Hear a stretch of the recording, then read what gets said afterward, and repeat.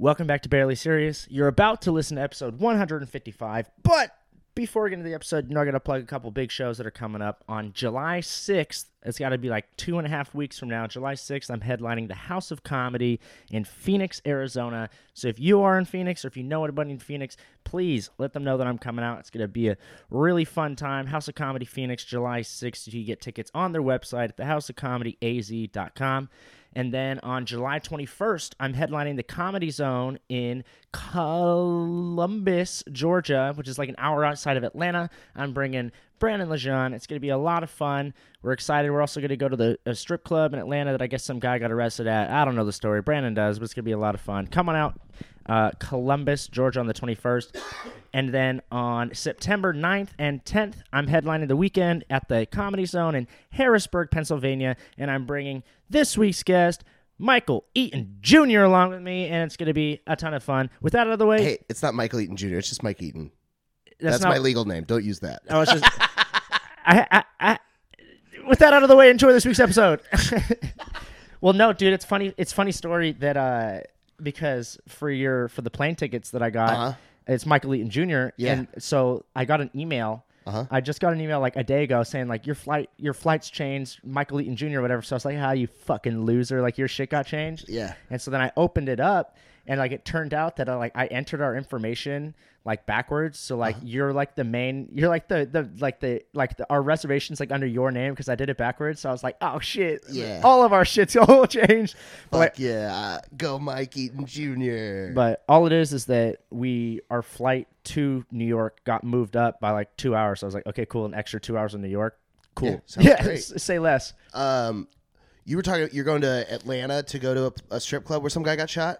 No, not shot. It was So I'm headlining the House of Comedy, the Comedy Zone in Columbus, Georgia, which is like an hour outside of Atlanta. And Brandon's like, well, since we're going to be there, because the next day after the show, we're going and seeing the Angels play the Braves in Atlanta, which is going to be really fucking fun. And he was like, except when they lose by 15. Y'all are going to get skull fucked. You and Brandon are going to be sitting there just crying drunk. But afterwards, he was like, we should go to this like world famous strip club because do you remember when the NBA did the bubble, the championship or whatever? So some player, I forgot his fucking name. I got to ask Brandon. Some player, I remember this. I just don't remember the guy's got name. in trouble for strippers. Yeah, he left the bubble, went to this strip club just to go get wings at this. Okay, so that's what I was going to tell you. There's a strip club that sells wings. I was hoping that was where you're going. That's where we're going, yeah. All right, cool. I need a review. I not think okay. your food opinions mean all that much, but I need you to tell me that it is good. No, yeah, we're going there for the wings and maybe a lap dance. Fuck yeah! But people were telling me that like maybe someone was like, well, I hope you like black strippers. I was like, oh. Yeah, it's Atlanta. What did you think they were going to be? No. What are you talking about? Like, dude, I've only been to Atlanta one time, and it was actually it was like for a layover flight, and there's a Popeyes in the airport, and I never had Popeyes before in my life. I was like 13. In this story, I was like 13 when this happened. That makes me feel better. And so like, but it was my first experience ever in Atlanta, and like literally everybody at the airport was black. Yeah. And I was coming from like Orange County, and so I was like the opposite. I was scared. I was like, I wasn't like scared of black people, but I was just like, it was so different. I was like, man. And so I just thought that it was the Popeyes. I thought that everybody at Popeyes has to be black to work there. Holy shit. for like years. Until I realized you were 13, not 6. You fucking retard, dude. Oh, you just have to be black to work at Popeyes.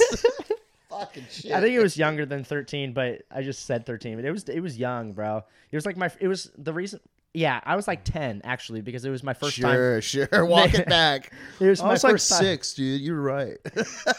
It was my first time flying alone, so I was like 10 or 11. All right. Still too old, but like. It's very funny. I've also thought some pretty retarded things. I read like the Harry Potter books as they were coming out. I was like a big book nerd, and like literally until the movie came out, I thought her name was Hermione. So I'm watching the movie. They're like Hermione. I'm like, who the fuck? That's Hermione, you fucking idiot. The girl is Hermione. Hermione Granger, dude. And I had read like, I think by that time 4 of the books had come out, and I just read 4 books as Hermione Granger. She's my favorite character. It's like, she's so funny and smart. Yeah, good job, Hermione. Yeah, dude, I'm pretty dumb. That's hilarious, dude. If you have a kid and you don't name her Hermione, Yeah, I'm not doing that. That's What? fucking- No, if I have a kid, I'm probably gonna name it like Michael Eaton Jr. no Sweatpants Johnson or something. What the fuck? This is my daughter Sweatpants. Do you know? This is my son Astronaut. Do you know who Charles Barkley is? Of course. Have you seen the clip of him on a podcast talking about how he named his daughter after a mall in Minnesota? No, but he has a daughter named Mall of America. No, it's like it's. I That's a forgot. good joke. Fuck you. I know it was. I'm just struggling to remember that her actual name. But yeah, he literally named his daughter after a mall, and the co-host of the podcast was like, "Are you fucking serious?" He's like, "Yeah," and he's like, "Why?" And he's like, I really just enjoy that mall." And he's like, "What the fuck?" And then he was like, "What if you had a son? Would you name him like Orange Julius?" He's like, "You just pull it up." What? Zahid Deji just sent me a meme that he made with a picture of me. And it made me laugh really hard. I'll send it to you. All right. I was opening my phone to Google Charles Barkley's kid's name. I hope it's good. What's your favorite color? Me? Red? Yeah. Red? What? Oh, you're still 6 years old? Why is your favorite color red? The Angels, bro. Christiana Barkley Yeah, Christiana. is named... She's named after a fucking mall in Minnesota, bro. Fucking look at that. What the fuck? What a fucking legend, dude. Dude, I've been just wiling out in comedy recently. Like, shit's been going so well. And for the I'm doing Filthy Show tomorrow, and that is the only show I have for the next week. I don't have anything else till next Thursday. That's not what your douchey Facebook post says. No, you guys are fucking retarded if you can't understand my douchey Facebook post. It's No, literally, I understand it. It's literally, I don't want to go and fucking build a show and produce a show because I don't produce any shows right now. And every single day, someone DMs me or messages me on Facebook or texts me, "Hey man, can I get a spot on this?" Like, even just when I'm on shows, "Can I get a spot on this?" No, fucker, get good. Do people really message you that? Every single day. Every Really? single day. Last night, because I was guest hosting for Bianca, Yeah. 20 people. "Can I get a guest spot?" Like, literally, I gave you a guest spot because you haven't done her shows, I Yeah. don't think. I think you maybe have done one or two ever. Yeah. So I was like, yeah, Galen should come here. He's not part of this rotation. Let's get him in, do his jokes to a hot crowd. Yeah. And then Roderick McDaniel was in town. He's great. His comedy album just started trending on Spotify in other countries. So now he's an international comic. Pretty fucking cool. So I was like, yeah, let's give him a guest spot. So I had 2 guest spots to give him away. I gave them away at the beginning of the show and then had the lineup. And then every single time that I walked out to go and get a boomerang of a comic on the show, someone asked me for a guest spot. Every single time, including I was there for one after of I them. had already put Casey Rocket on to close out the show. And it's just like, do you guys have no self-awareness whatsoever? Like, what the fuck are you doing? The show's over, bro. Yeah. That's the last comic. I already said it's the last comic. Who do you think you are? One, I haven't seen anybody save Asan Ahmad be able to like really follow Casey Rocket very well. But even still, the energy shift is there. Like, you can't go from, because Casey's the biggest energy comic in the fucking world, dude. It's 10 out of 10, running around the stage, Yeah. laughing at crazy shit. It's nonsense. It's the perfect way to end a show. Mm-hmm. It's like, what in your brain as a comic makes you think, not only am I funny and good, but I'm so funny and good that I can follow that energy at this show? That's already being closed. Yeah. That's already at 2 hours, or an hour and a half, Yeah. right? Hour 48 at that point. It was that long? What? Yeah, show started at 9:15 and it ended at, oh no, I guess it ended at 10, like 48, 10:45, somewhere in there. So like hour and a half. So like that's ideal time for a show. Anything longer than that, people start to get exhausted. I know, dude. It was a lot of fun, but I was literally, I obviously haven't said it on the podcast, but I fucking, I had a good set, and then at the end I was like, oh, I like the last joke that I was going to close on works, and then I was like, oh, let me just do this one more thing that's brand new that like I was like, the crowd's on my side. Yep. Nothing, bro. And it was so bad. I literally be like, you guys having a good time? Yeah, give it up for Mike Eaton. Yeah, like literally the energy. You're just like, well, fuck. I literally was like, I think word for word, I said, well, I'm gonna go in the back and kill myself. You guys having a good time tonight? Yeah. Woo! Give it up for Mike Eaton. Dude, dude, shout out to Bianca for those shows because she's been putting together fucking just some Dude. bangers at the Creek. She's coming on the podcast next Friday. Hell yeah, that'll be fun. Yeah. She's in St. Louis, so I went with I took my wife Brittany, and then me, Dylan Sullivan, Heather Shaw, and Bianca went and did a gig in St. Louis, and she introduced me to a pizza they have there called Imo's, IMO''S. Is she from there? Yes. Okay. And so I got to meet a bunch of her family. I got to meet her dad and her mom. We were pretty sure Heather Shaw was going to fuck her mom. It was awesome. It was so much fun. Not literally, but it was very funny, and we kept joking about it. You can't say that to me and not make me think that someone was spitting game. Yeah, I forget you're a horny 16-year-old dude. No, There's literally a giant pile of cum tissues. Like they are. Yeah, cum I see them. I've been 16 too. This is the cum rag trash can. There's another trash can over here that you see that's empty. No, actually, those are cum rags too. Jesus Christ, you have two separate.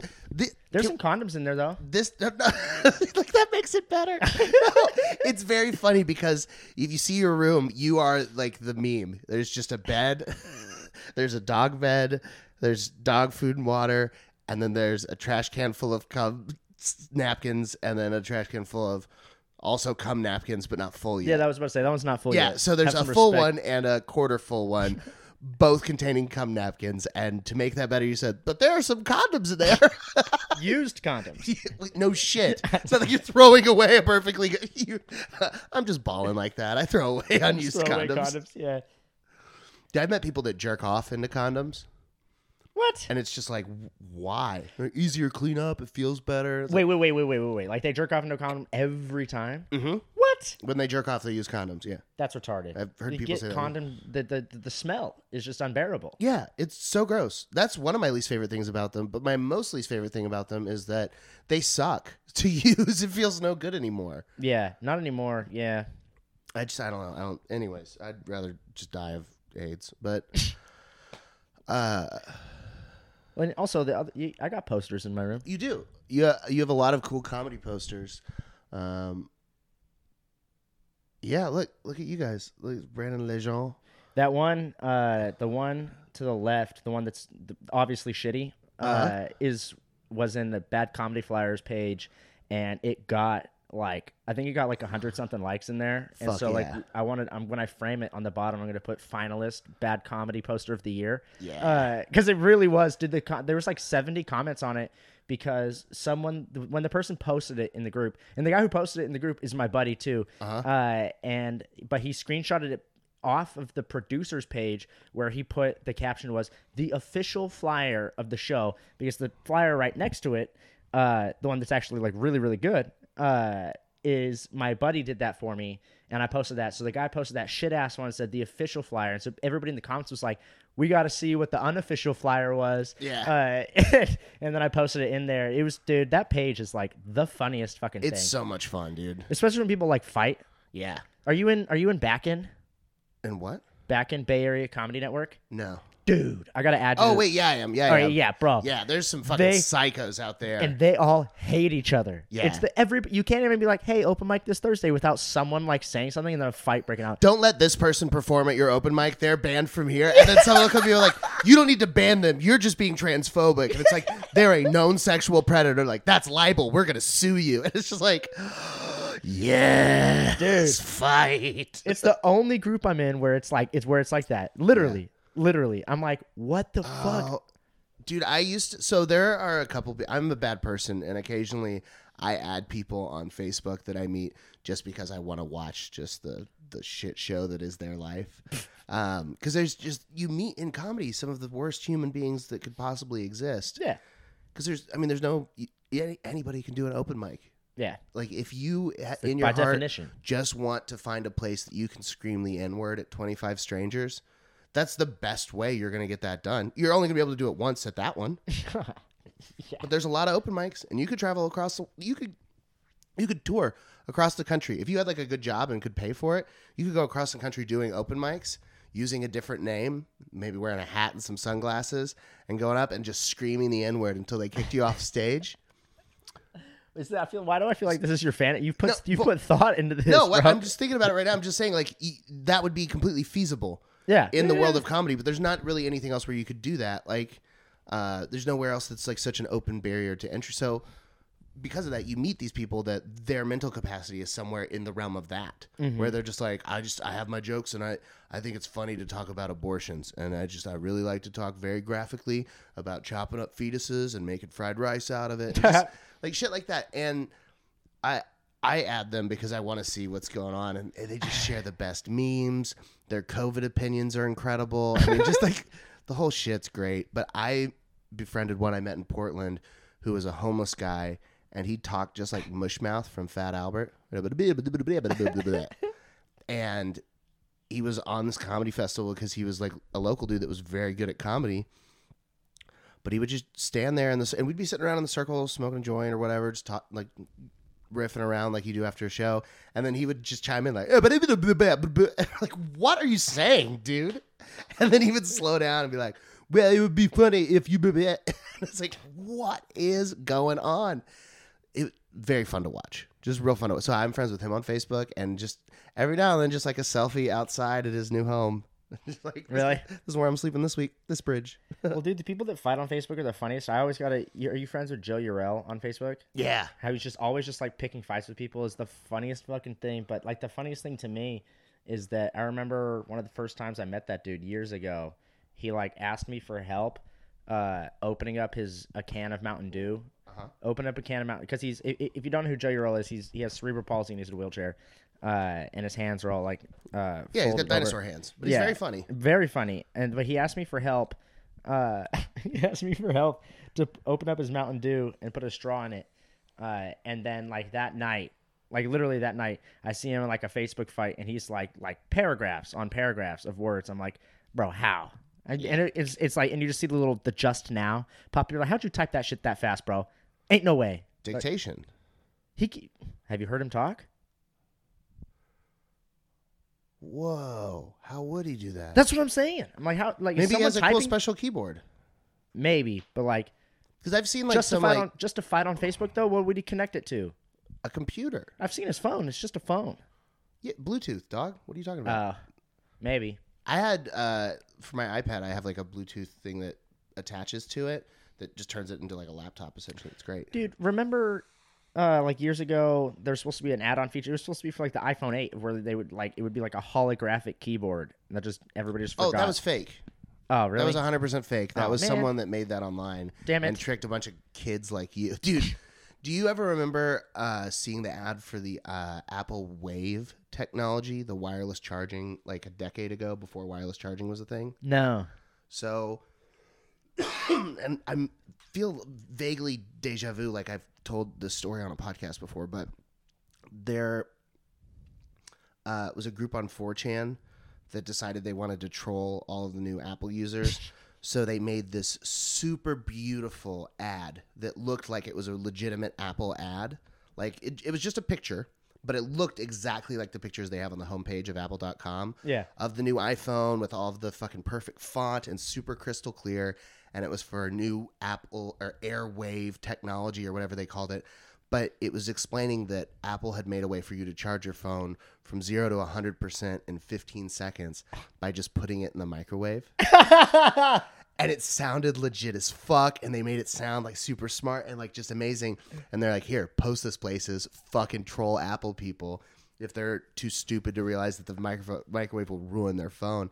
And then there were just hundreds upon hundreds of pictures of people fucking furious typing like just screenshots of Facebook posts like, I ruined my phone, this is not real, don't fall for this scam. And it's just like, dude, that is my favorite. I love that kind of mischief. That was probably low-key done by Apple just to get people to buy more. I guess, but either way, it was fucking incredible. When I was like probably 9 or 10, I figured out that if you put a bag of chips, like an empty bag of chips in the microwave for like 10 What do you seconds. mean, like an empty bag of chips? Like, you Like, eat like it- the you chips eat- are gone? You Okay. eat them all, and then the chip bag is empty. Okay. And then you stick that chip bag in the microwave for like 10 seconds, and it shrinks real small. But it keeps the graphic, so it just looks like itty bitty little tiny chip bag. What? Yeah, it's cool looking. And I had the idea, if I put something inside of there, I could make it like mold around that. What if I made my mom a cool phone case out of a Doritos bag? So I took her little flip phone, and then I put a Doritos bag around it, and then I put it in the microwave, and it shrunk around it all perfect. I was like, look what I did. And her phone's just smoking. And she's like, what the fuck is wrong with you? I was like, I don't know what happened. I was just making this. I don't know why it messed with your phone. Yeah. Dude, one of the scariest memories I have as a kid, I think I was like 5 or 6. We were at my great grandma and my great grandpa's house, and dude, I'll never forget. They put a big squash in the microwave, and they didn't poke any holes in it or anything, and they just put it in the microwave, cooked it for like 10 minutes or whatever. And my great grandpa was standing like in front of the microwave, and I'm like, the way it's laid out, it's like a rectangular thing, and there's like an island. So I was sitting on like the island, and all of a sudden the microwave literally exploded, and like fucking my grandpa went flying. Like it was crazy, bro. Whoa. But, like it literally, like I'll never forget that. And it was just it was funny because I was scared, but I just remember like all my aunts and uncles like laughing and shit. I was just like, because they're all just fucking hammered. Yeah. And it's just like the fucking microwave just blew the fuck up, and there's squash everywhere and shit. That's so funny. And I didn't really give a fuck. It's not like I was gonna eat squash anyway at that age, you know. Yeah. But it was like a butternut squash, like one of those big bitches. Yeah. That'll explode. And so like to this day, and it was like an old ass microwave. I forgot the reason why it exploded, but to this day I've never put like vegetables in the microwave. Well, I imagine that's because you don't eat vegetables. No, I do eat vegetables. I like broccoli, Yeah. lettuce. Okay. I'm a fan of vegetables. Brussels sprouts. I fucking love Brussels sprouts, right. bro. There's so much you could do with Brussels sprouts. I think the best thing, Trader Joe's has this stuff called glaze. The balsamic. Yeah, it's Yeah. the balsamic glaze. Yeah. You put that on it, and you stick them in the oven for like 30 minutes at 400, and then you finish them like 2 minutes on broil, so they get all crispy on the top. Mm-hmm. Some bacon bits on it too. Yeah, Brussels sprouts with I've bacon gotten really bits is- picky about my bacon in older age. What? I'm 31 now, and I got to be picky about my bacon. Like, Are you an extra crispy dude, or you like the fat at the end? I'm fine with whatever part. I don't mind if the bacon is all floppy. I like if it's crispy, but it for certain uses. If you're putting bacon on a sandwich, that needs to be crispy, not greasy bacon. Yeah. If you're putting bacon on a burger, that should be pretty greasy bacon. Yeah.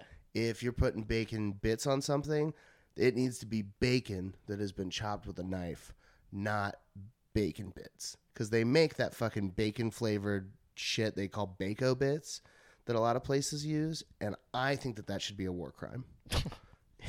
We're not even in a war. Yeah, we are. You mean a crime against humanity? No, it's a war crime. It's What there war is are we a war- fighting? The war on fat asses? Yeah, and there's a war on good taste, and Who's winning? right now McDonald's. They're winning a war on good taste, dude. They're making. That's the thing. Everybody talks shit about McDonald's, and the line is always fucking full. McDonald's is the shit. You have problems, but most people. Well, you know- you don't care what anybody thinks of you. You're happy with who you are as a person. Yeah. So for you, you're not worried. You're like, look, I weigh 73 pounds, soaking wet with rocks in my pockets. It's not like an indictment of your character. Rocks in my pockets. For you to be like, I love McDonald's, people are like, oh yeah, he's had a nugget, like. But for someone like me, like, there's a lot of fatties that are like, I don't like McDonald's. So then stop going there, bitch. Like, but then I also do meet people who like they don't admit it, but they eat most of their meals there. What? Have you seen I think was it Morgan Spurlock's Super Size Me. Super Size Me? Yeah. Mm-hmm. The much better version of that documentary is Super High Me with Doug Benson. He did 30 days of not smoking any weed and did all these tests and did comedy and all this stuff. And then he does 30 days of smoking as much weed as possible. And he does like all the different, like the same way that Spurlock got all the health checks and mental checks and everything. Yeah. He did the same thing with weed. And like the weed, it was just like he was just happier. Damn. It technically improved his psychic ability. His psychic ability? That was one of the things they tested for. They had a test where they would have cards with shapes on them, and he could guess from like a set of 4 or 5 shapes, and the dude like running the test would pull one up and then ask him to guess it, and he would just mark correct or not. And without weed, he got like 8 out of 50, and with weed, he got like 13 out of 50. It's complete. It's not Total, yeah. It's Meant to bullshit. be, it's meant to be it's funny. funny, yeah. That reminds me of that scene at the beginning of Ghostbusters with The girl one, because I yeah. did not see the girl Ghostbusters. No, game. no, the real one. Okay. With fucking damn it, who's the guy? Bill Murray. Yeah, Bill Murray. Have you seen that one? Yeah. At the beginning where he's doing that exact test, and if they Yeah. get it wrong, he shocks them. Yeah. And the girl kept getting it right, but she was hot, and the guy kept getting it, or she kept getting him wrong. He'd be like, "Oh, fucking wow, you're really good at this," and then the guy would get it right, he would shock him. Dude, old comedies are really interesting to watch because the jokes that they were able to make back then were so much racier. Oh yeah. And it's really funny to see how poorly some of them have aged. But then like I really hate most old movies. Yeah. Like, have you seen Gone with the Wind? No. It is not a good movie. Doesn't I never even read the book. Yeah, don't bother. It's a huge waste of time. It's like when you look at the charts of like best-selling movies and shit, and you see that it is on like these top 10 lists and places, and it has like certain records for like movie sales and viewership and shit. The reason is that it was just in the theaters for like 20 fucking years. Yeah. There were no other fucking movies, and if you were bored, you're like, "What are we doing this weekend? Oh, we're seeing Gone with the Wind. Cool." Like, Well, I'm pretty picky about my movies too. Like I hated Avatar, the Blue People movie. yeah. Everybody loves it. I hated it. I thought the movie sucked ass. I've only seen it once, and I was on 7 grams of mushrooms. Oh fuck. And I was sitting in, you know how the fronts of big theaters, they have those handicap chairs Yeah. that are wider? I was sitting in one of those Why? because I was on a bunch of mushrooms. And my friends are all sitting in the row behind me, and I'm just sitting by myself. And there's a part, I don't remember much of the movie, but I know there's a part where there's like a fight at the end. Yeah. And the girl Avatar character gets hurt. And I stood up from my chair and I was crying and I held onto the rail and I just screamed, "No, girl Avatar!" And everyone there with me is just dying fucking laughing because I'm just yoked out of my mind. Just going crazy on mushrooms and just cry screaming about girl Avatar dying or whatever. Did you see the video? Do you know who the Nelk Boys are? Nug Boys? Nelk Boys, the YouTube group. Nuck if you buck? Nelk, Nelk, the Nelk Boys. No, I don't know anything about what you're saying. I'm 31, Galen. These guys do like Old. really fucking funny prank videos and stuff, but like when Prank videos? no, not prank videos, but like they'll go into like lecture halls and stuff at like schools and just like run in with like a beer bong and start doing like beer bongs and like fucking or like Oh, all right. or I've seen like some Instagrams of these. yeah, keg stands, or like they'll just like rip like bongs in like class and stuff, and then fucking like the teacher's like, what? Yeah. So they're a couple of 20-year-olds having Yeah, a really good time. But it's really fucking funny. They did but they did when the Endgame came out, Avengers Endgame came out. They had him like pretend to be like retarded, and he like dressed up like in a full blown like Iron Man suit or whatever was in the theater. So like, and when Iron Man dies, like there's just like a video of him just like in like just doing shit like no, and he's like out of like no, and then people are like yelling shut the fuck up, and he's just like fucking screaming, crying, and he's just like please like out of everybody, and he's like he like storms out of the theater, and so he like sits outside, and he's like mic'd up, and as everybody's like leaving the theater, he's like did he come back, like did he come back to life, and everybody's like man shut the fuck up, quit a bitch, and like stuff like that just walking by, dude. It was one of the hardest, like before the movie they had like the other dude like dressed up as like Doctor Strange like outside the theater like giving fake spoilers to the movie. He's like hey man, like, I don't want to give spoilers, but man I can't believe fucking Thor dies, dude, and shit like that. Or like he's like oh man dude, he's like I can't believe Hulk fucks Miss Marvel or whatever the fuck, like just crazy shit, and like people like trying to like fight it. It's really fucking funny.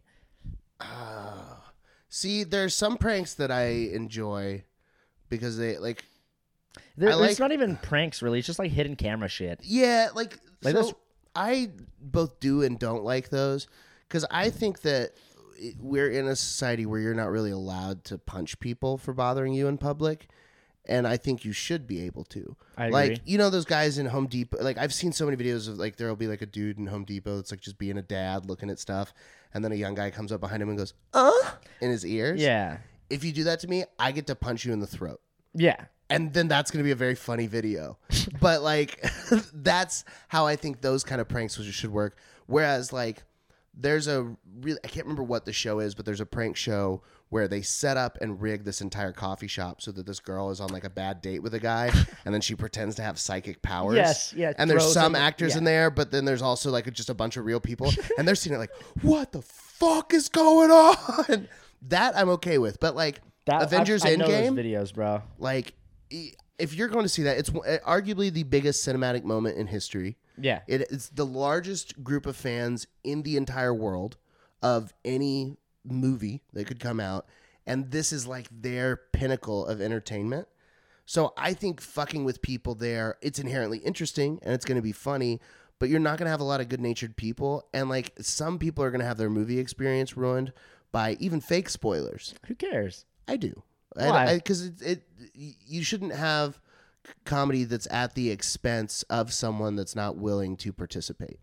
What? I didn't in any way, shape, or form go to the movies with the expectation that I was going to be fucked with. I'm a pretty chill dude, and I like, if I'm going to go see a movie and someone is doing some prank shit like, oh dude, I don't want to spoil it, but fucking you get to see Spider-Man's cock, like something like that, I'm like, that's pretty funny. Like but just like, I could totally get why people would be mad about that. So I think that you have to do it in places where there's no stakes for the people, where you're not going to ruin more than just a moment. And I think it's also important to reveal that you did fuck with them. Well, I'm sure they did, because their faces weren't blurred off, so they had to get they had to have them sign off on whatever. Yeah. Which is like, you ever watching Practical Jokers? Yeah, they're great. Dude, like when they start doing one and like the person has their face blurred, you're like, okay, well, you know this is about to be great. Yeah. Because they're like, they said no to having it signed off, so you're like, you have to see whatever happens. This one's gonna be good. Yeah. This one's gonna be good because they're like, they said no. Yeah. Or whatever. You're like, okay, but yeah, dude, that show's fucking hilarious, bro. Like I'll never forget the one where they were working at like a Subway, and they were like, hey, like Q, like after every topping the guy has to put on, just like punch his sandwich. And so he's like, you know, he puts on the meat and just fucking socks it, and it zooms in on the guy's face, being like, what? And he's like what else? And the guy's like, olives, and he just punches it, and you see the olives fly everywhere. And then the guy just stand there, and he starts like, each time he gets more, he's like, what else? And the guy just like doesn't want to say anything else, and he's like, you want any cheese, man? And so he's like, yeah. And they're like, drop an elbow, and so he literally jumps up and fucking drops an elbow on the guy's sandwich, bro. The guy just stands there, dude. It's the funniest thing, dude. I'll show you after we're done. Dude, that fucking rule. I mean, that's so funny. Dude, the guy just stood there just like, all right, what the fuck? Yeah. And he just fucking, bah, bah. It's fucking so funny. Yeah, so that's the other thing. Like, I love Impractical Jokers. I could also never do that. I can never do any of the pranks on that show. Something about me, it gives me infinity anxiety. Oh, potential spam. I'm not answering that. That's I never answer random numbers. Oh, dude, I think you were on stage and oh shit. I don't know what you were talking about because I was hammered. This also wasn't last night either. It was a while ago. I just forgot about it. But you're talking about how like someone, like it was a phone number. You're like, well, I got to answer this because it could be like maybe a cop or something. But I specifically don't answer random numbers in case it's a cop. But you're like, oh, maybe this is a cop. I should answer this. I was like, what the fuck? That's a real story. What was it?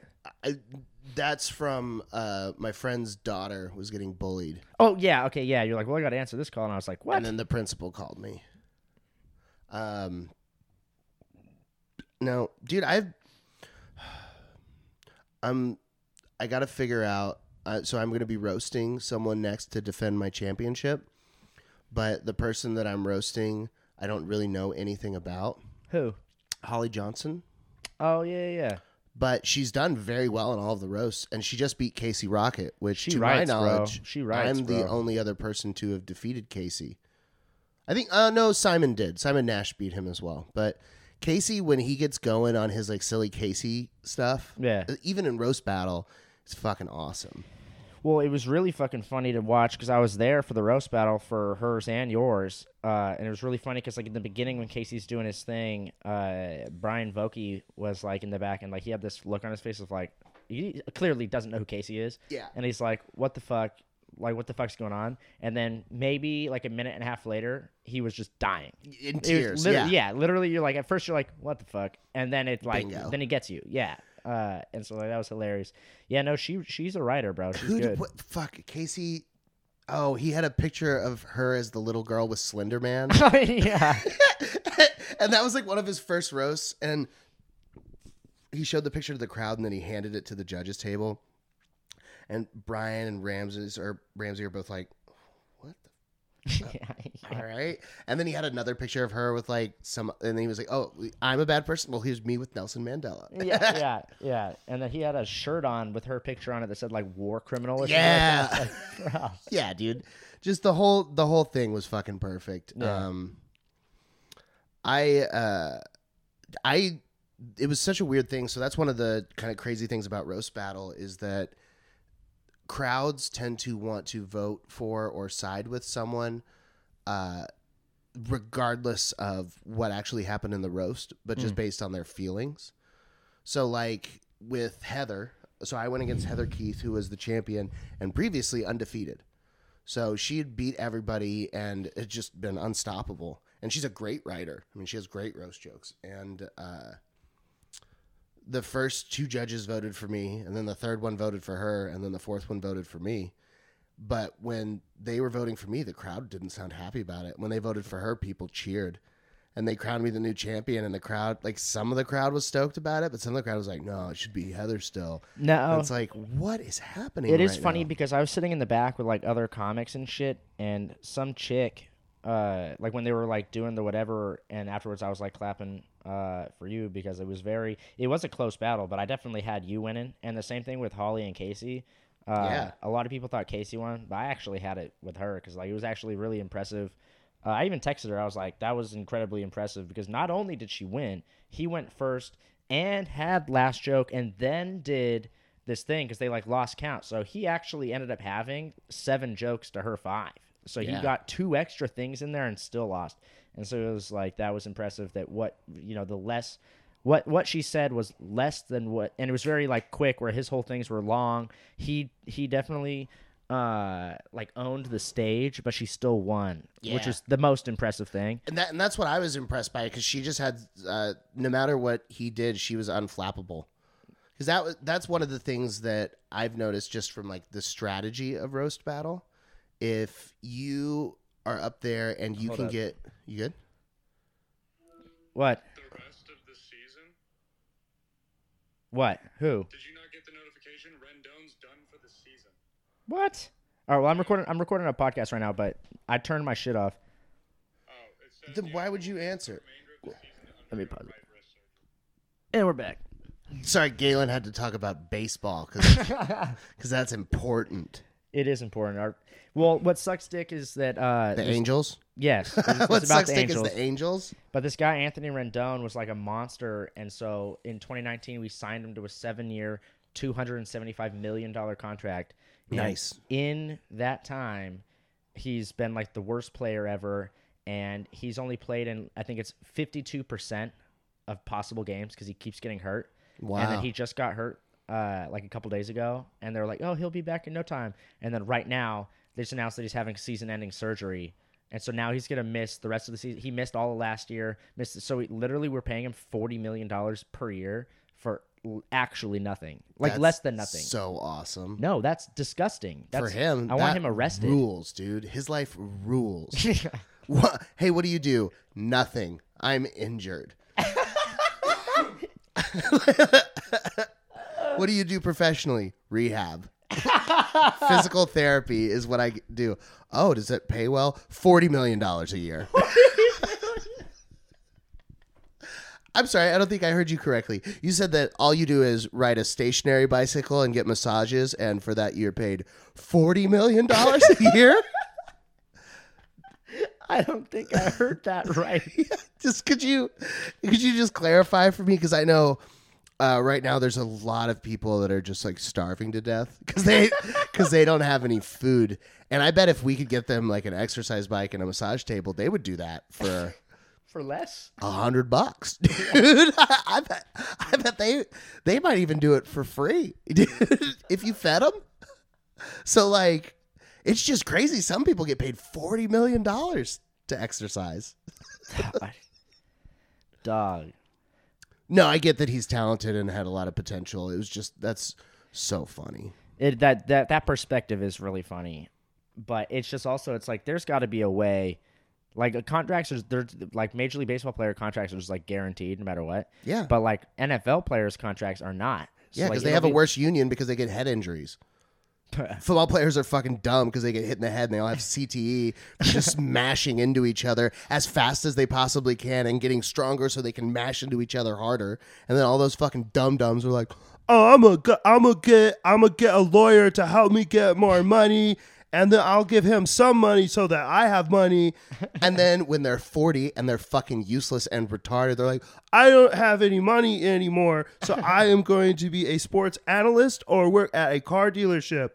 Why do they sound like Kermit the Frog? Because they're retarded. Kermit has CTE. Did you not know that?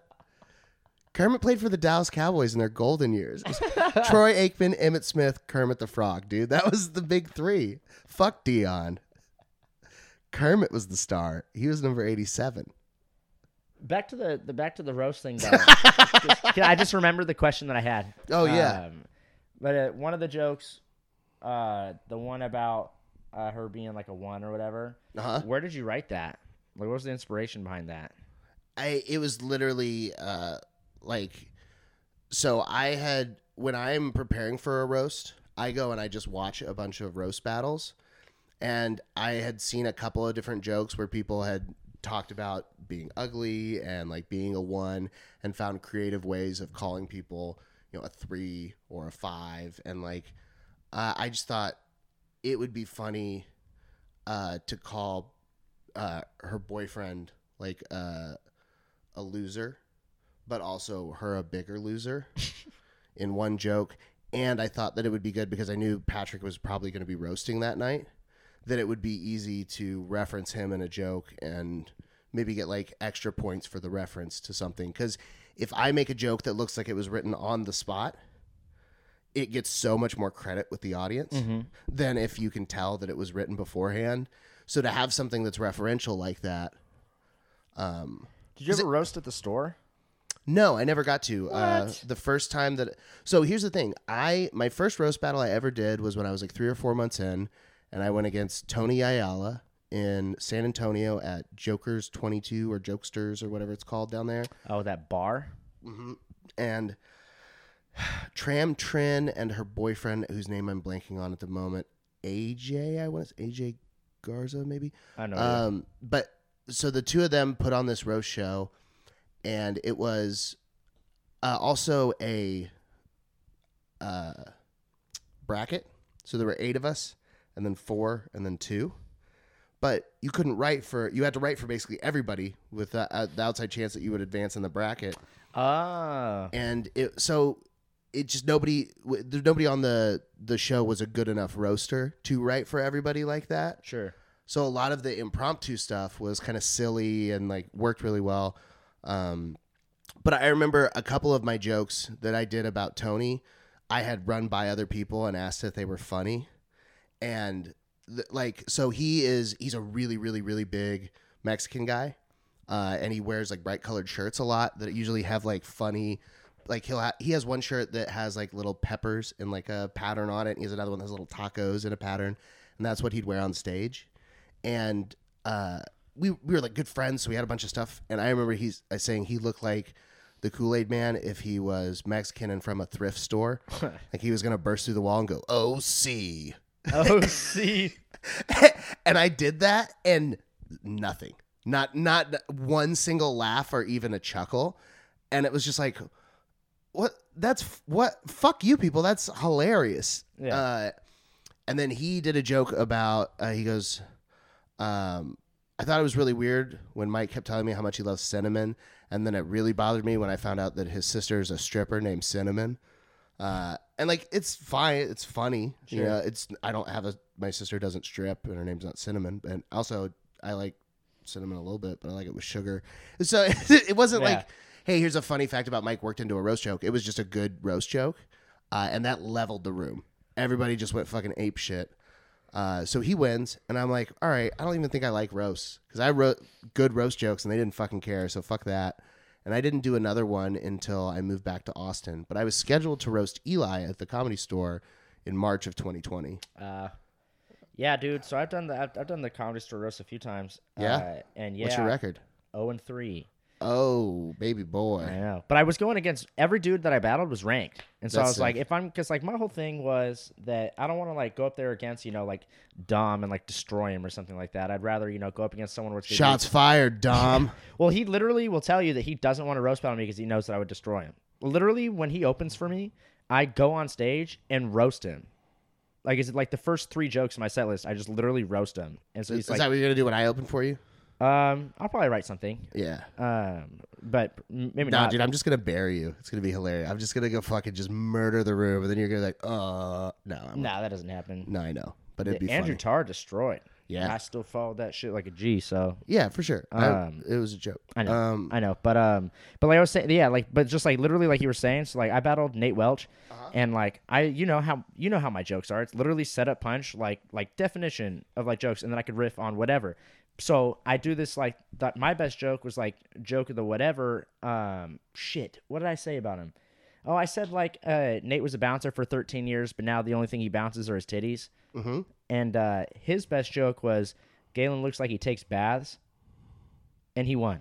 I was like, what the fuck? Like, that's not even like writing. Like, that's not even. I get that, but it's also in the delivery because the other night at the roast of Clay, the door guy from Yeah. Creek, I don't remember who said it, but someone said, John Rice said that Jimmy Clifford looks like he fucks soup. And it was one of those things. He goes, Jimmy, you look like you fuck soup. And then like we all paused for a minute, and then I lost my fucking mind laughing, and I just kept calling Jimmy soup fucker. Soup fucker. It's so dumb, and it just in a weird way kind of made sense. But man, I thought that was it was the joke that made me laugh the hardest of the night was That's that funny. joke. Even though, dude, all-star performance on the roast dais, Robert May. I don't know who that is. He's the bartender at Creek. Oh, And he's gone to Lucky Duck a couple times and gotten up on the mic and done the open mic. And he's done, I think, a couple at the Creek now. But he did roasts of Clay and just about everybody on stage. And, I mean, like, no misses.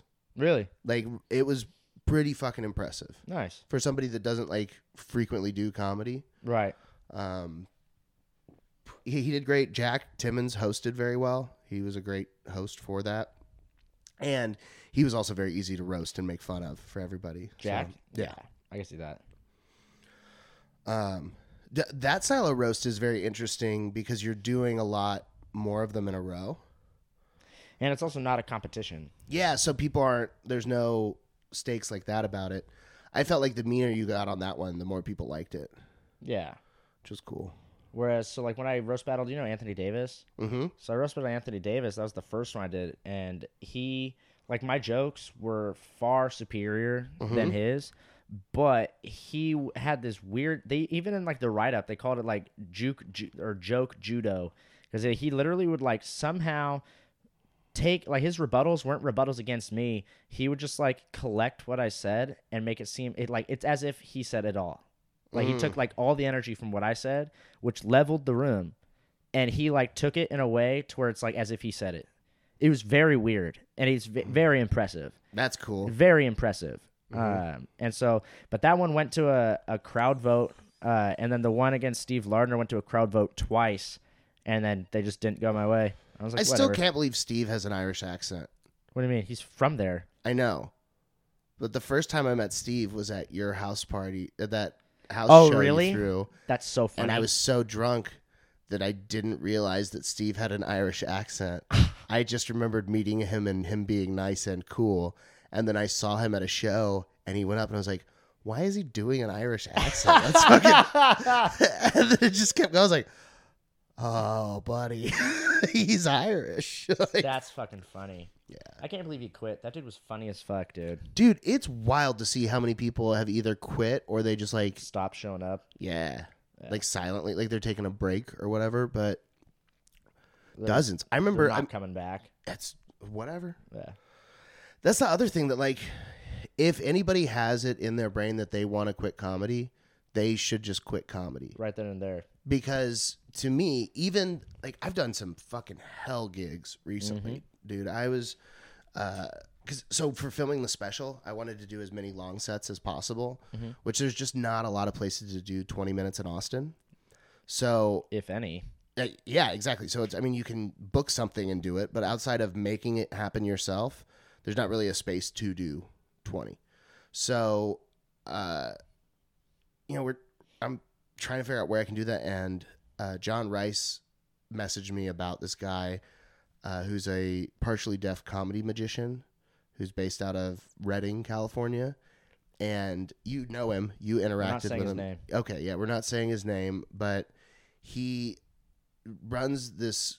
He's part of this group of guys that do comedy and magic and improv and stuff, and they tour and they have an Amazon special. And so he needed people to do 20 and 25. So I was like, perfect. I'll take the 20 slot so I can just keep running 20s. Right. And they're going to be bar shows, so I'm going to have to work for my laughs. So that'll give me just like a really good head of steam going in. Right. The first one we went to was in a town called LaSalle, Texas. How far away is that? It was a 2 hour and 45-minute drive. That's not that bad. Not terrible, but the reason that it was kind of dicey is the last 30 minutes of the drive was through the road went two ways, but it was only one lane wide. So if someone was coming, you both had to pull over. Bruh. And they were through cornfields, and they were just like FM. They were farm to market roads. It was like 9:37. Is that what FM stands for? Farm to market, yes. What? Yeah. No way. Yeah. Because I keep seeing FM like 1840, and I'm like, I don't. Yeah. Farm to market. Farm to market? Yeah. What? So the old country roads, they didn't need to have fucking names for just this dirt road that connected the two. But when they want to put those into maps so that people can navigate, they have to give it a name. So what does this do? It's from your farm to the market. That's hilarious. And then they just numbered them. So they have them all across. funny. Different places have different ways that they name them, but farm to markets are very common. So we're taking these just numbered little back-ass roads through cornfields, and we have no service. So it's just my GPS downloaded as much of the directions as it could, and then we're just hoping that we're doing the right thing because we have no fucking service, and the GPS can't find you if you have no service. So it's just guessing. And we finally pull up. We get to this four-way stop sign intersection in the middle of cornfields, as high as the car, and just on the side there's a prefab building. It's like one of those like plywood and metal that they've just poured insulation into. Yeah. And just on the front, it just says The Shack. And I'm like, well, that is the name of the venue. It's The Shack. And so we park and go in. And as we walk in, it's pretty decently sized. There's a big stage. There's a couple pool tables in the back. There's probably 20 tables set up. Enough room that if they had been full, it would have sat probably 80. But instead, we had 26. But the first thing that happens is a very short, strange-looking woman walks up and she goes, "Hi, I'm Skittles. I used to be a bartender here, but then I got fired for going to jail." She's like, You said the place is "Hello, empty? Skittles. No, there's like 20-ish people there. Oh, okay. Sorry. I misheard. And then her boyfriend comes over and he has huge fucking teeth, just like horse teeth. And he goes, "Hey man, I'm Jerry Garcia and I got 10 fingers." And shows me that he has 10 fingers because Jerry Garcia, the musician, was missing a finger. So he thinks that's the cleverest thing in the world. He proceeds to say that maybe 30 times that night. "I'm Jerry Garcia, but I got 10 fingers." Like that's his catchphrase. And he, within 5 minutes of meeting him, tells me a story about going to jail because he used to be a gangbanger and rob and shoot people. And now he's a better person now. And he's like he spends every day at this bar, so everybody knows him. And he's just like the king of LaSalle. So, all right, whatever, So, so this is where we are. There's no food around. There's like nothing to do. There's no service. Thankfully, the bar has Wi-Fi. So, and then I go to order a drink, and I'm like, "Hey, what kind of beer do you? Or what kind of drinks do you have?" And she goes, "We have beer." I was like, "What kind?" She goes, "Beer." And I was like, "Yeah." She goes, "Bud Light." I was like, you just have Bud Light? Like, what do you have Shiner? And she goes, of course. I'm like, what is happening right now? Of course, you idiot. Shiner's about the only beer that I can drink that doesn't bother me as much anymore. Like, Bother you with what? it's just like the taste of Bud Light, Miller Lite, Coors Light, Lone Star? PBR, fucking any of those domestic just piss beers. It's nauseating. It's just fucking gross, and I hate it. And IPAs are good, but they make my tummy hurt and they make me tired. I don't like IPAs. I think they taste like black licorice. I get that. Like, and some of them are very sour. And like there are some craft beers that I can sip on and enjoy. But for the most part, I stay away from beer because it's just a waste of money, time, and I can have 100 of them and still be sober because I'm a giant person. So because I'm a giant person. So I drinking my Shiner, and then I'm fucking hungry and there's no food. So she's like, well, we got pizza. And I was like, oh, cool. And she goes, you want DiGiorno 3 meat or Red Baron pepperoni? And I'm like, fuck. DiGiorno. Fuck, I guess DiGiorno then. DiGiorno used to be fire. So anyway, she puts it in a toaster oven to cook, and then we're watching the show. So I go up, I do 20 minutes. It goes pretty well, honestly. Like 6 out of 10. Most of the jokes everybody laughed at. Nothing murdered, but nothing bombed at all. Sure. And a couple, I got applause at like, not like an applause break, but claps from people for stuff. Sure. So my set's over. John goes up. John is gay and doesn't reveal that until like 5 minutes into his set. He's doing 25. Does great. Some of the more explicit gay jokes, you could tell like some people in there got really uncomfortable about. And then the comedy magician, whose name we're not saying, goes up to headline. And his first joke he does, and it's, okay, that's all right. This is what, all right, this is where we're at. So I sit down, and like he's getting some good laughs, and his magic's making people laugh, and it's not bad by any means. It's just like not my flavor. So me and John are sitting at the end of the bar, and then the lady comes and brings me my pizza, and it is super undercooked and like kind of wet on the bottom.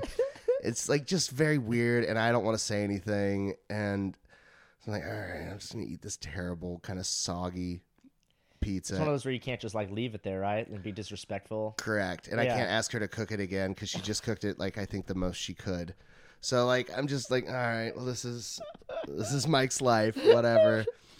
And then this dude at the end of the bar, he's an older guy.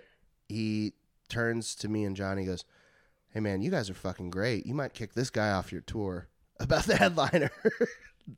And we're like, oh no, man, this is his tour. He just brought us comedians from Austin. He tours all over the country, and he just brought us with him on these shows. And he goes, well, man, fellas, you guys are just hilarious. You're really incredible. I'd love to buy you a drink. And we're like, oh man, that's so kind. Thank you so much. So he buys us a couple drinks, and it's very nice. And then show keeps going, and then the comedy magician kind of has a lull for a second, and that guy turns back around and he goes, man, fucking LaSalle sucks. This city just fucking sucks. You guys were hilarious. I'm sorry you didn't have more people to hear you and laugh and enjoy it, because I mean, you guys were just fucking great.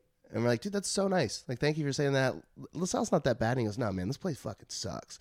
I fucking hate this bar. I fucking hate this town. And I was like, well, yeah, I'm sorry. I mean, like, I'm having a pretty good time. I enjoyed it.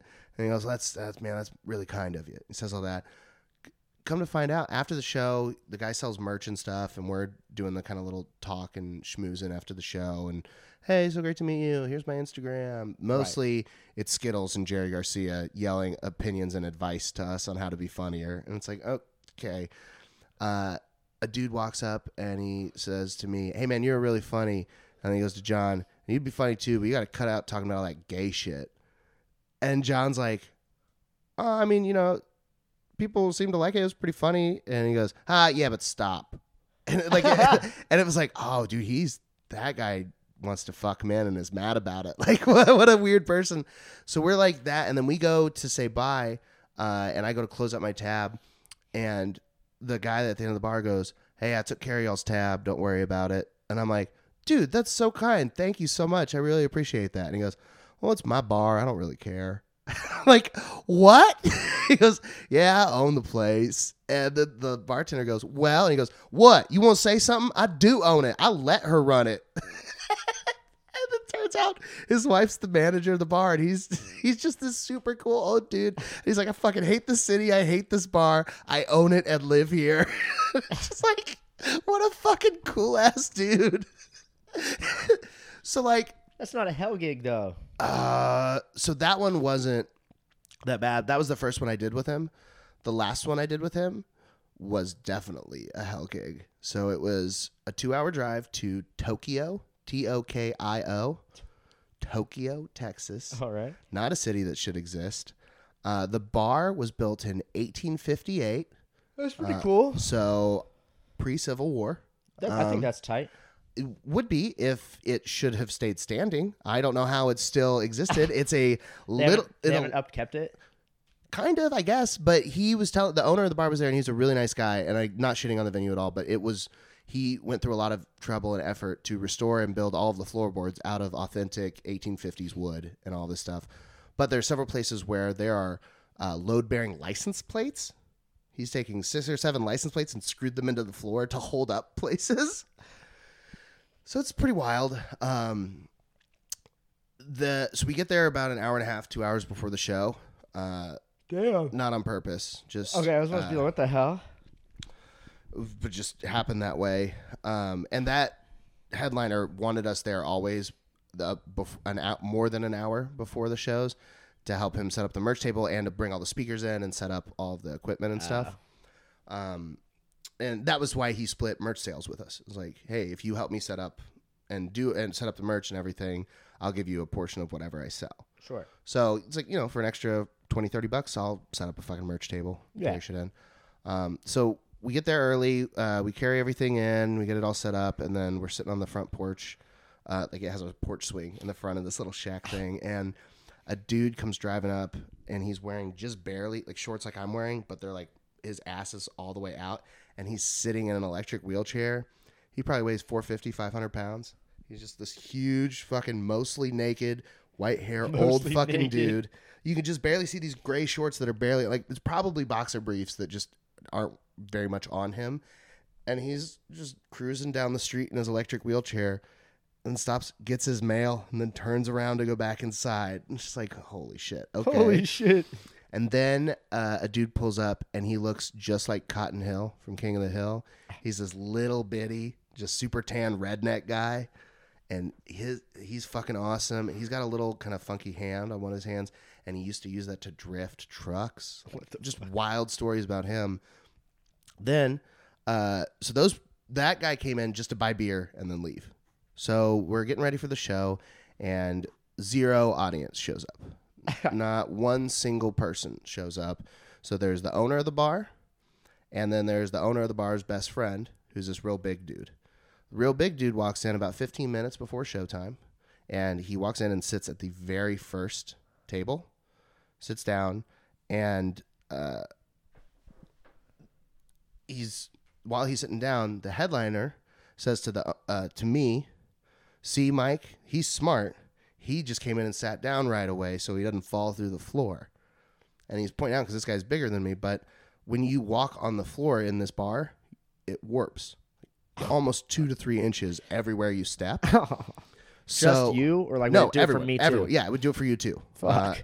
Like it's just because the wood is warped and worn, like and it's old fucking wood. It just bends down in some places, not enough to break, but enough that it moves. And it's not everywhere. It's just like little spots where it's like that. Yeah. But it's so bad that when I got on stage to grab the microphone, I stepped towards the stage and it made the mic stand fall over, and I had to catch it because of how much it leaned from the wood warping. So that's what we're working with. I'm walking through, and he says that to me, and then the owner goes, "Oh, you don't got to be worried about falling through that much. It's only about 6-7 inches down. What you got to be worried about is all the rattlesnakes that live under there." And I'm like, "Ha ha ha, that's so funny." And he goes, "No, we got about 22 of them that live under there." I'm like, rattlesnakes? And then he pulls up a picture, and he's like, "Yeah, this is the mama." And he shows us a picture of this big fucking pregnant ass rattlesnake. And he's like, "She's had a few, like litters or whatever you call them, and he's had like a bunch of, and they just keep hatching." And then he walks to the back of the bar and goes, and then you hear all the fucking rattles going off. I'm like, what the fucking shit? You don't call anybody? Better, the headliner is deathly afraid of snakes, so he's immediately like, oh fucking shit. Like terrified he's gonna fall through and have to deal with his biggest nightmare of snakes.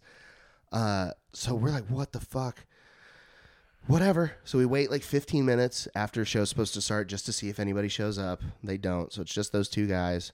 So I'm like, all right, well, I'll just get up and tell you guys a couple stories. So like I get up and like I said, the mic stand falls over from warping. I grab it to start my set. I'm just telling a story to these two guys. And I'm telling like the Ron Jeremy story because they're older and they'll know who he is. And they do. And they love it. They're having so much fun. And 15 into my 20, a dude walks in and comes and sits down at the bar. And I'm like, all right, fuck yeah, audience member. I catch him up. And then I do my closer. That's my joke about dirty talk with my wife. And it's about 5 minutes. Does great. All three of them laugh. It's so cool. I'm like, yeah, I killed for 3 people. Fucking awesome. Yeah. So proud of myself. And then I bring John up. And then John's like, oh, thank you for joining us to this third guy. You know, what did you know you were coming to a comedy show? And he goes, no, the grinder mill broke at work, so couldn't make any more feed. Just came here to have some drinks. Like, all right, man. All right. That's the most country sentence ever. So we do our sets. Comedy Magic guy does his comedy magic, but he doesn't have any volunteers for the magic. It's just the 3 guys. And some of his like jokes and bits depend on having a lot of people there. So he's like, can't do this one. Like he just has to keep scrambling to change his jokes and material because there's not enough people for it. And it's super fucking funny to watch him just like squirm. So 2 hours there, 2 hours back, had to do 20 minutes for 2 and then almost 3 people. And I got $75. That's pretty tight. What are you talking about? That is the biggest I spent. It cost me 6 hours of my time. I know, but it's better than getting nothing, though. Sure, it's better than getting nothing, but that's a fucking. I could have stayed in Austin. You got a and funny not story. driven fucking everywhere. I bought a shirt from the place too, so that takes some of the money out. Yeah, but also I wanted to have the shirt for that story. Like, oh, remember that time I performed for 3 people on top of rattlesnakes? Well, dude, it's been a while since I told that story about when I got booed off stage with that scary the Mongols at that bar, and then I guess you had done a show there too and ran into them too. Mm-hmm. Crazy, bro. So that's like, I'm thinking like hell gigs. I think like that, dude. I'm just like, I was scared for my life. So I was like making fun of the military, and like then I just started fucking. It was pretty scary, bro. Well, yeah, but that was your decision to make fun of the military. But it's like a pro-military joke. They were just too retarded to understand. They just thought that I was shitting the military, even though it's like a pro. It's like when I do that fucking. It worked last night. The people that were there last night were smart. But like I was doing a show the other day, and I do that homeless encampment joke, where it's like it's a pro black joke, but. Like, if you're retarded, you just hear, like, the punchline involving someone, like a black person, and you're like, whoa, but it's a pro-black joke. It's a pro-black joke. It's like, how are you too retarded? To like, you're like, whoa, and I'm like, so I remember on the show that I did a couple weeks ago, I was like, whoa, fucking, you can't say black anymore. It's a pro-black joke. And fucking everybody's like, oh, haha. It's just like, fucking, the times are weird. Also, like, if it's an all-white room, they get very uncomfortable if you say black. Yeah, but like the black people will die. Correct. Die laughing, bro. That is legitimately my biggest argument for why diverse shows are more fun for everybody. Mm-hmm. Like there's some of these fucking just like bro dudes that are like, diversity's fucking stupid. You don't fucking need to be diverse. It's like, you're a fucking idiot. Yeah. If you don't have a diverse group of people, then you're not going to have a diverse group of references available to you. If I have a couple of jokes they just mention race. They're not race jokes or jokes about any particular race, but they mention the race of the person in the joke. And if the race of the person in the joke is represented in the crowd, 100 times of 100, they will do better. Yeah. Every single time. Like if I have my joke where I talk about black people, like if there are no black people there, I won't do the joke because I just from experience of trying to do it, if it's an all white crowd, they won't laugh. And it's just like, super weird. You uptight fucking douchebags.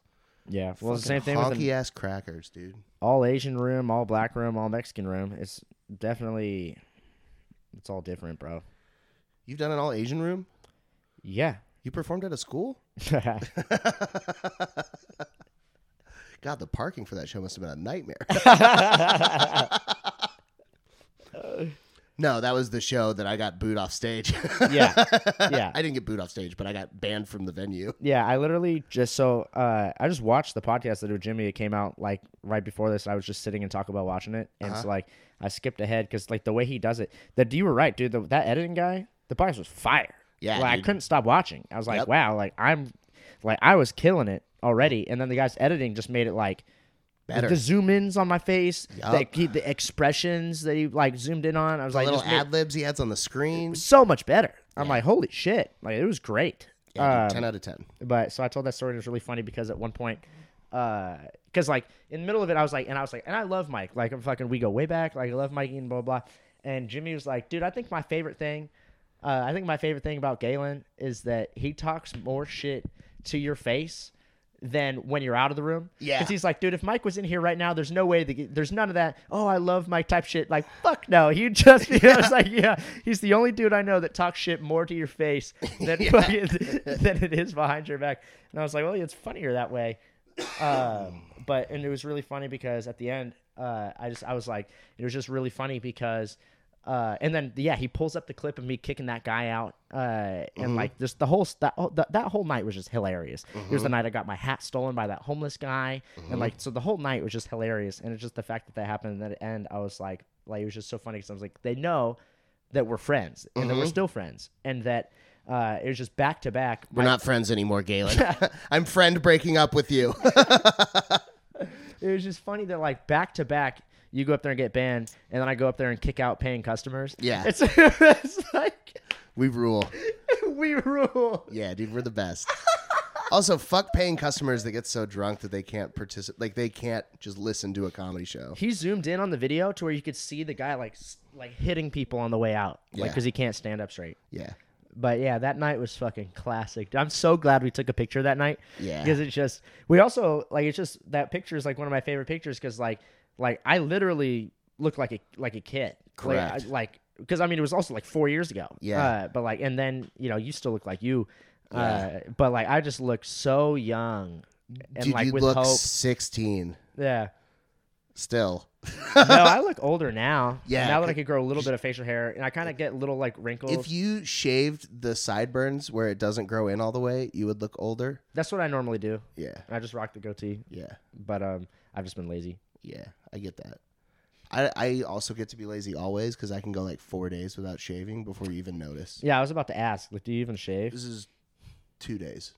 No shaving. Can't see shit. There's nothing. It's great. I don't get a 5 o'clock shadow until like the third day. Really? Yeah. Oh man, fucking. That reminds me. One of my favorite roast jokes was when Joe Urell was battling Robin Tran. Dude, that battle is one of the best battles to ever exist. But when he said the only thing bigger than her shadow is her 5 o'clock shadow. Yeah. The fuck, dude. Yeah. I've retweeted every time that they've fucking posted that on the Roast Battle Twitter, but their battle back and forth, Legendary. so fucking good. Legendary, bro. I can't wait to watch this battle with me and Heather though, because I was so in the moment that I was listening to remember her what you jokes. said? Well, no, I was listening to her to respond, not to listen. So like from the perspective of when I'm in like roast mode, when they're talking to me, I'm listening for how I can take anything you're saying and then make you look like an idiot for saying it. Yeah. Or if it's going really well, how I can agree with you to make myself look funnier too. Mm-hmm. Like I'm just analyzing in real time what you're saying to try and respond to it. Mm-hmm.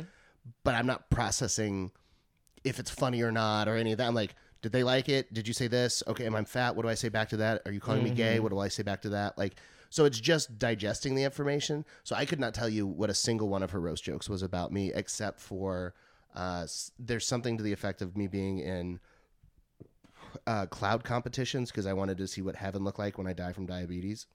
Yeah, I don't remember any of her jokes either. I to the same point, I don't remember any of yours except for that one, the 3-1 joke, because that was like one of the. I literally like left the venue. And I forgot who I texted. I texted somebody. I was like, I texted you. I was like, that's like one of the best jokes I've heard in weeks, months.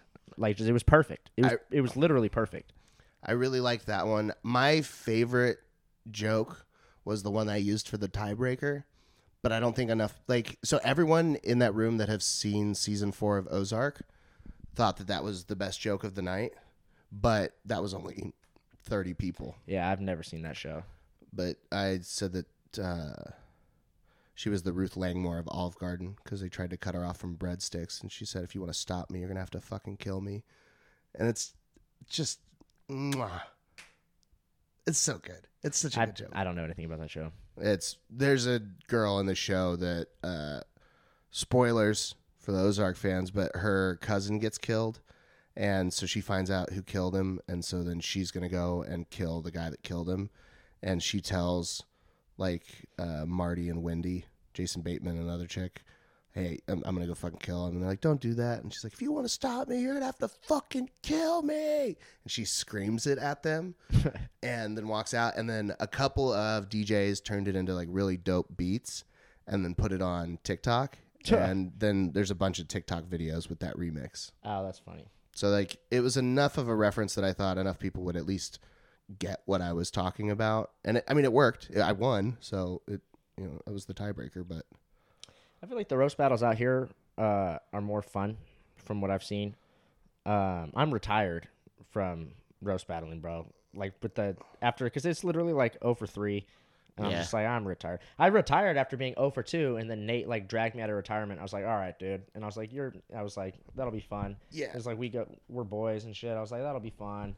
And then I lost that one too, and I was like, I'm retired for sure again. dude, I was so sad when I was leaving Supernova, and you're like, "Dude, Nate just texted me you bombed." I was like, what the fuck? He was just so nice to me, and you're like, "I'm just kidding. I didn't even talk to him." Yeah. I'm like, "God, I'm gonna beat you up, Galen." I Like, didn't even talk to him. Dude, speaking of beating me up, so you know Malavy? yeah. Did you hear what happened to him? Dude, you're such a piece of shit. You couldn't wait an extra hour to get your fucking KFC mac and cheese, you fucking douchebag. Sean fucking texts me, "I'm gonna kill Galen. He just made me miss my flight so he could get KFC mac and cheese." So he misses his fucking flight, and then the flight he gets on after that breaks down in El Paso, emergency landing type shit, and he's stranded there for like a day and a half. So because you had to get shitty, not even good, but KFC mac and cheese, I didn't even finish it. you fucking animal. He misses 2 days of his life because you needed to eat part of a $4 mac and cheese. Oh, shit. Yeah, god damn. Dude, if I was him, I would for sure be beating you up. Really? Not beating you. I would punch you. I would get one defenseless punch on the arm. The arm? All right, that's fair. Not the face, No, of course not. That's but the arm, that's fair. the problem with a free punch to the face. Oh, my Is stomach that- hurts. Getting hit in the face, if you do the cheekbone, if you connect just right, you break a cheekbone, appearance altered forever. Yeah. Hit him in the nose, hit him just right, they got a broken fucking nose, appearance altered forever. I just accidentally Owen Wilson you, trying to just reasonably take out my anger and frustration. But a punch on the arm, even if I wind up and go 100%, which I wouldn't, I have empathy, but just enough to make a bruise. Like, it's just a bruise on your eye. It's going to hurt a little bit for a while. And you're like, "Oh, fuck, that sucks." And it's like, yeah, so did sitting in an airport for 2 days. Now we're even. The scales are balanced. Life is good. But, like the people that are like, "Well, I get to kick you in the balls," or I'm going to slap you. It's like, dude, just grow up. Punch me in the arm. Yeah. Be a man. Bro, I'll literally never forget, like, just driving away from the airport. I haven't even left the airport. He goes, "I fucking missed he's like, "I fucking missed it." And I was like, "What?" He's like, "My flight." And I was like, "What are you talking about?" He's like, "I just watched the plane fly away." It's like, oh, shit. Dude, I have only missed a couple of flights in my life. And the first time, it ended up being fucking amazing. I got paid to speak at a conference in Denver. So they bought my flight and my hotel. And it was the first time I ever got paid to speak anywhere. So I'm like super fucking amped about it. I fly out there, I rent a car, and I land and I go to a dispensary and I get all this awesome weed and all these awesome fucking things. I'm so happy. And then I just realized I don't know where the hat I bought was, but it's my favorite hat. But so I buy all this stuff. I'm very happy. And then I go to check into my hotel, and the guy asked me what brings me to Denver, and I tell him I'm speaking here. And he's like, oh, do you speak regularly? I'm like, it's my first time being a paid speaker. And he goes, dude, let's do this right. And he gives me an upgrade to like the penthouse. So I get this like $1,500 a night room for my fucking 2 nights there for free. That's like a fucking dope. free upgrade. I'm like, that's the coolest thing ever. Like, holy shit, that's awesome. So I get this awesome fucking room, and then I do the conference, and it goes really well, and my speech goes really well. And I got to, instead of doing a speech inside at like the conference part, I talked them into letting me do a walking tour of the city with just some shit. I just went and walked around the city the day before and learned about it. So I'm doing this walking tour, and it ends at a beer garden. So I do my speech, and then we all just start day drinking. So I'm like, fuck yeah. And then we all party that night. And the next day I go to the airport. I return my rental car. I'm so happy. What a great trip. And I'm going through security, and I'm trying to smuggle some weed back. So I'm kind of apprehensive. It's probably, at this point, I've probably only done it like 10 or 15 times. So I'm like, oh, what's going to happen? So I'm like, fuck. And then the entire security line shuts down, and sirens start going off. And then they make an announcement that there's been some kind of terrorist incident or something, like a level 5 blue orange threat, some scary words. They're saying scary stuff and sirens, and they halt all of security. No one's getting through, and they freeze the whole airport. So we're all just standing around with no information for a fucking hour. Bruh. So finally I get through, and I go, and I missed my flight. They didn't delay any of the flights for this. They just were like, well, sorry, flights are taking off. And so all of us fucking missed our flights. So I realized that as soon as I get to the gate and I see my flight's gone, I'm like, oh shit, next flight out of Denver back to Dallas, I got to buy it for myself. I'll get them to reimburse me or whatever. So I start looking, and on Kayak, I just happened to find like an $85 flight the next day at 5 p.m. So I just buy it. I'm like, all right, cool. Got that. Great. I go and I look on Turo to rent a car, and I find for like stuff I can pick up right now at the airport, there's a BMW 5 Series that's like the X Drive, but it's not a manual, it's a automatic, so I can still drive it, but it's got like a cool sport package or something, and it's $35 for the day. So I'm fucking like, let's go get that. Yeah. And then I go to find a hotel, and there's one that's like right by the airport, which is far away from the city. If you know anything about Denver, the airport's out in the middle of fucking nowhere. But there's an airport by the hotel that was discounted on Priceline for an express deal for like $55. So I get everything I need to stay there for another day and leave for like under $200. And I'm like, oh, fuck yeah, that's awesome. And then I get money. Instead of paying me with a check or anything, they Zelled me the money for the speech. So I get like an extra $1,000. And I'm like, fuck yeah, I got no responsibilities. I have already got all my travel taken care of. Let's fucking party. So I post on Facebook, hey, I missed my flight in Denver. Going to be here another day. Who wants to hang out? Hoping I'm going to run into some people from the conference that are maybe staying an extra day. A friend of mine that lives in Dallas that I've known from work for a decade comments and tags his nephew. So it's his sister's son that lives out there. Says, hey, my boy Mike's a fucking cool dude. Meet up with him. So that dude messages me, and he's like, hey man, we're throwing a big party tonight. Like, do you want to come join us at the party? And I'm like, yeah, I rented a dope fucking car. Let me scoop through and pick you up. And he's like, sick. So he texts me this address. I go to this really nice house. I pick him up. We go to the liquor store, grab a bunch of booze, and then we go to this house party, and I meet 30 super fucking cool people from Denver. His girlfriend shows up. She's like a super huge marijuana influencer. So she has like 2 or 3 pounds of weed with her and like all these crazy devices. And so all this stuff. So we're smoking and drinking and partying all night into the night. She invites me back to their place with her. She has like a super nice luxury condo in downtown on like the 30th floor of some nice high rise. We go through all this security. Like, I park my fucking dope-ass Beamer in the fucking valet, and we go up to her place, and she's pouring us drinks, and we're smoking weed, and then she has built into her table a huge butane torch, and then she goes to her fridge and pulls out of the fridge a big glass, like, cutting table, like a cutting board, with maybe 3 ounces of some of the clearest and light yellow-looking wax I've ever seen. So it's just a huge, giant glob of wax. So she brings it over, sets it on the table, and then she opens a drawer on the table, and she's got a bunch of these fucking different pieces, but she pulls out, it's this big straw, so it's like this long with like a tornado in the middle. And then she walks over, puts some like distilled water from the fridge in it, and then she starts the torch, heats up the bottom of it, and then she goes, "This is how you use it," and then just sticks it into this huge glob of wax and goes and just does like a line like you would do with cocaine, like a hot rail like you would do with meth, but of just wax with this fucking heat straw with the fucking diffuser in it, and just goes and blows out. I mean, she had to have taken a 0.5 gram dab in just like one rip, and she's this little tiny hot 100-pound 5'1" little chick, and she just rips this massive fucking dab, and it's like, "Here you go, boys, have fun." And she like leaves to go do stuff. So me and this guy Matt are just sitting there just ripping massive fucking dabs. We probably smoked 10 grams of wax. So I'm just greening out, high out of my fucking mind, and I'm like, "Oh, there's like no way I can drive." Like, there's especially not a fast car like in like this state, and I got to get that car back to the airport and get to my hotel. Fuck, what am I gonna do? And then she goes, "Oh, I'll take care of it." And she calls down to the valet, and she goes, "He'll drive you." I'm like, "Who's gonna get him?" "The other valet."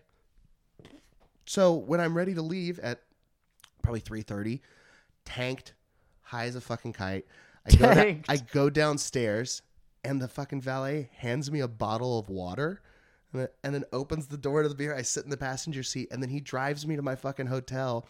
One of the other valets followed in like a car that was labeled with the name of the high rise she lived in, and then they just got in the car together and left, and they just left my car there with me at this hotel. So I had like one of the best nights of my life because I missed a flight. So like sometimes it turns out great. That's fucking dope. Not the case with Sean. That was basically the opposite of Sean's story is what happened to me. Dude, if he died like in that thing with El Paso or whatever, Yeah. how funny would that have been? How funny would that have been if his entire life led up to himself dying over a mac and cheese? Like his whole life leads up to that, and that's how he goes out. I'm pretty sure that's how ghosts are made, dog. Like, I think that, like, if Sean had died from that flight, anybody that ate KFC mac and cheese would just get horrible diarrhea for the rest of Not that that's not already the case, but, like, there's no way that you don't immediately just have water coming out of your ass for the next 10 years because the ghost of Sean Malavy is just ruining your life over this. Oh, shit. The episode was really good, though. Oh, I'm sure. Sean fucking rules. Yeah. Are you ready to wrap this up, bro? Yeah, how do you want to wrap it up? You know, I leave the final minute of the podcast to the guest to say whatever, plug whatever. Why would I know that? I've never done this podcast before 2 times, 3 times. Three times, 4 times? I don't know. Yeah. It's been a lot, but you're fucking great. Oh, do you have time? Do you want to talk about what happened with Giggle Boys? Yeah, I can. Yeah. And first and foremost, what I want to say about the whole thing is none of this. Is this your first public appearance talking about it? I think this is the first thing that'll be released with me talking about it. Because I posted an Instagram story, and Eli posted an Instagram story about it. But I want everyone to know that here's the thing: that there's no ill will between us. There's no bad blood there. Like, I'm not mad at him about any of this. We're not mad at Drinking Bros. Like, he understands. I understand. It's just, it sucks, but it's just kind of the way business works. Mm-hmm. So the deal is, when we started the podcast, it was just me and him in Gary's attic in the Faust Studios that he built up there. And it was just fucking around, just to have fun. And then about 20-ish episodes in, we were making some big waves, getting some big viral numbers on TikTok clips, getting some great guests, having a good time. And then we were guests on the Drinking Bros podcast. And they have a huge network. They get 10 million listens a year. They have almost 100K subscribers on YouTube. Even though they're like shadow banned and none of their shit gets thrown in the algorithm, they get 20, 30,000 views on a bunch of episodes. Like, they crush. So we get to go and do a show with them, and their fans love us. They ape shit. So they are like, hey, we'd love to sign the Giggle Boys to our network. So huge fucking deal for us. The first, thing that I've ever done in podcasting is getting signed to a network. Holy shit, how cool. Me and Eli are very proud. So part of the deal is that the Drinking Bros runs several shows. They have a bunch of shows on their network, and then they have a bunch of shows in their studio that they, promote and, fund, but don't put on the network. So all of those are tied together and have advertising contracts. And, when you listen to a podcast and you hear like this one's sponsored by Ghostbed, or this one's sponsored by fucking Blue Chew, or whatever, Raid Shadow Legends, all of the different things that you hear podcasts getting sponsored by, Manscaped, everybody, they all have different rules and different amounts of things that you're allowed to say.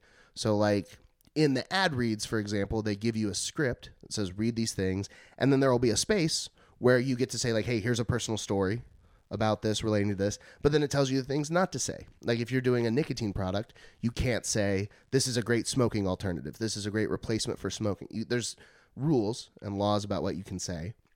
And then some of them also have rules and laws about what kind of content you can put out. Like everybody's different, but specifically their rule was no racial slurs, don't go saying the N-word during a podcast, which is a very reasonable rule. Yeah, it seems fair. And the other rule was don't badmouth or talk shit about first responders, which includes EMS, firefighters, and police. Just don't talk shit about them. And the reason being for that is that the Drinking Bros are a news-style current events podcast that releases a new episode every single day. And the biggest demographic of people listening to that are first responders. Because if you are policeman, firefighter, EMS, you spend a lot of time waiting for something to happen for you to respond to. That's your job. So in that downtime, you're not just going to fucking sleep. You want to stay active, aware, engaged with something. So podcasts are a great way to do that. So, a lot of these guys listen to the Drinking Bros and love them. So if you go on their channel and then you're like, fuck first responders, or fucking pieces of shit, or, in our case, what had happened is the Uvalde shooting had just occurred. Eli and I both have lots of opinions, and generally on the show we stick to just what's funny rather than trying to solve anything. At least that's always been my place. Is I'm just here for your entertainment. I'm not here to educate you. My opinions are mine, and I think they're the best, but who cares? Like I'm not fucking here to change gun policy. I'm here to make you laugh, and then I will vote how I feel about my shit. And I think that's kind of how everyone should be. But Eli and I, we're both very busy. So he's doing a bunch of stuff to promote Golden Cricket, his company that's just come out with that's really awesome cricket-based protein bars. So he's doing a bunch of stuff for that. And then I'm traveling for comedy. So I'm out of town all that week. So we don't have time to record an episode. Per our sponsorship contract, we have to have an episode every single week. At the latest, 6 p.m. Saturday is when our episode has to come out. So we're also kind of beholden to when we have someone that can switch and run the actual production side of the podcast for us. So the only time they were available was 3 p.m. Saturday. So the solution was just to go live, which we've done a few times before. It's never been a problem. So me and Eli hop in the studio, we get the cameras rolling, and then we just go live and we just do the podcast. And Uvalde came up, and then Eli went on a rant that, long story short, to sum it up, was that he believed the police have no value and that we don't need them and that they're just a complete waste. And it's one of those things where, I mean, you know how it goes. This is fucking 155 episodes, man. That's insane. Yeah. Like, you know how sometimes when you're telling a story, you're riffing about something, you just say things to be funny that you don't mean, or you're just trying to make it a point in an argument, or you're just saying things to say things. And I think he just kind of forgot that those were the rules. Like, don't say that. And he wasn't trying to disparage the network or any of these people. He was just saying something to make a point and to kind of, it's hyperbole. Sure. So just gross hyperbole to the point of like, fucking cops have no value. Like, he understands like that he didn't need to say it, but he also isn't going to take it back. Right. That's how he feels. So the solution to that was that Eli had to be let go from the network. And Giggle Boys was me and him. That's what we did together. We were the Giggle Boys. And I don't want to bring in a new co-host and take what Giggle Boys was away. So, like, I'm really very proud of the 45 episodes we did on their network and really proud of the 23 we did before that. And those will stay up in perpetuity. Like, we'll have all of those where people can go and view them whenever they want. We might end up putting them on a Patreon just so that censorship stuff doesn't bother anybody, because we went hard in the fucking paint a couple times. But I'm going to be staying on the Drinking Bros Network and producing my own show now. So it's just going to be me, very similar to this, just interviewing comics and have them come on. My twist is just going to be that we're going to smoke pot. So Highly Social, baby, coming soon. Nice. Fuck yeah, dude. So yeah, that's my only plug for the end of the show. Follow me on Instagram. If only you had a show in September. You fucking plugged it at the beginning. You literally started the show by doing the plugs. Of course I have a show in September. Fucking, was it the 10th and 11th or 9th and 10th? 9th and 10th. Yeah, 9th and 10th in Harrisburg, Pennsylvania, Comedy Zone. I've got some other dope shit coming up. July 1st, heavy sets at Vulcan at 10 p.m. It's going to be a really good show. Filthy. When is this coming out? Like tonight. Tonight? Today. All right. So after this comes out, Filthy is tomorrow, Saturday, the 18th at 10 p.m. at Vulcan, or at Creek in the Cave. That'll be good. Follow mike.is.eaton on Instagram, because that's where I post everything. And my new podcast is called Highly Social, and I'll link it on there. But thank you so much for having me, Galen. This has been very fun. I'm excited for Pennsylvania, but we'll hang out a bunch before. Yeah, obviously. I love you, bro. Love you too, man. Bye.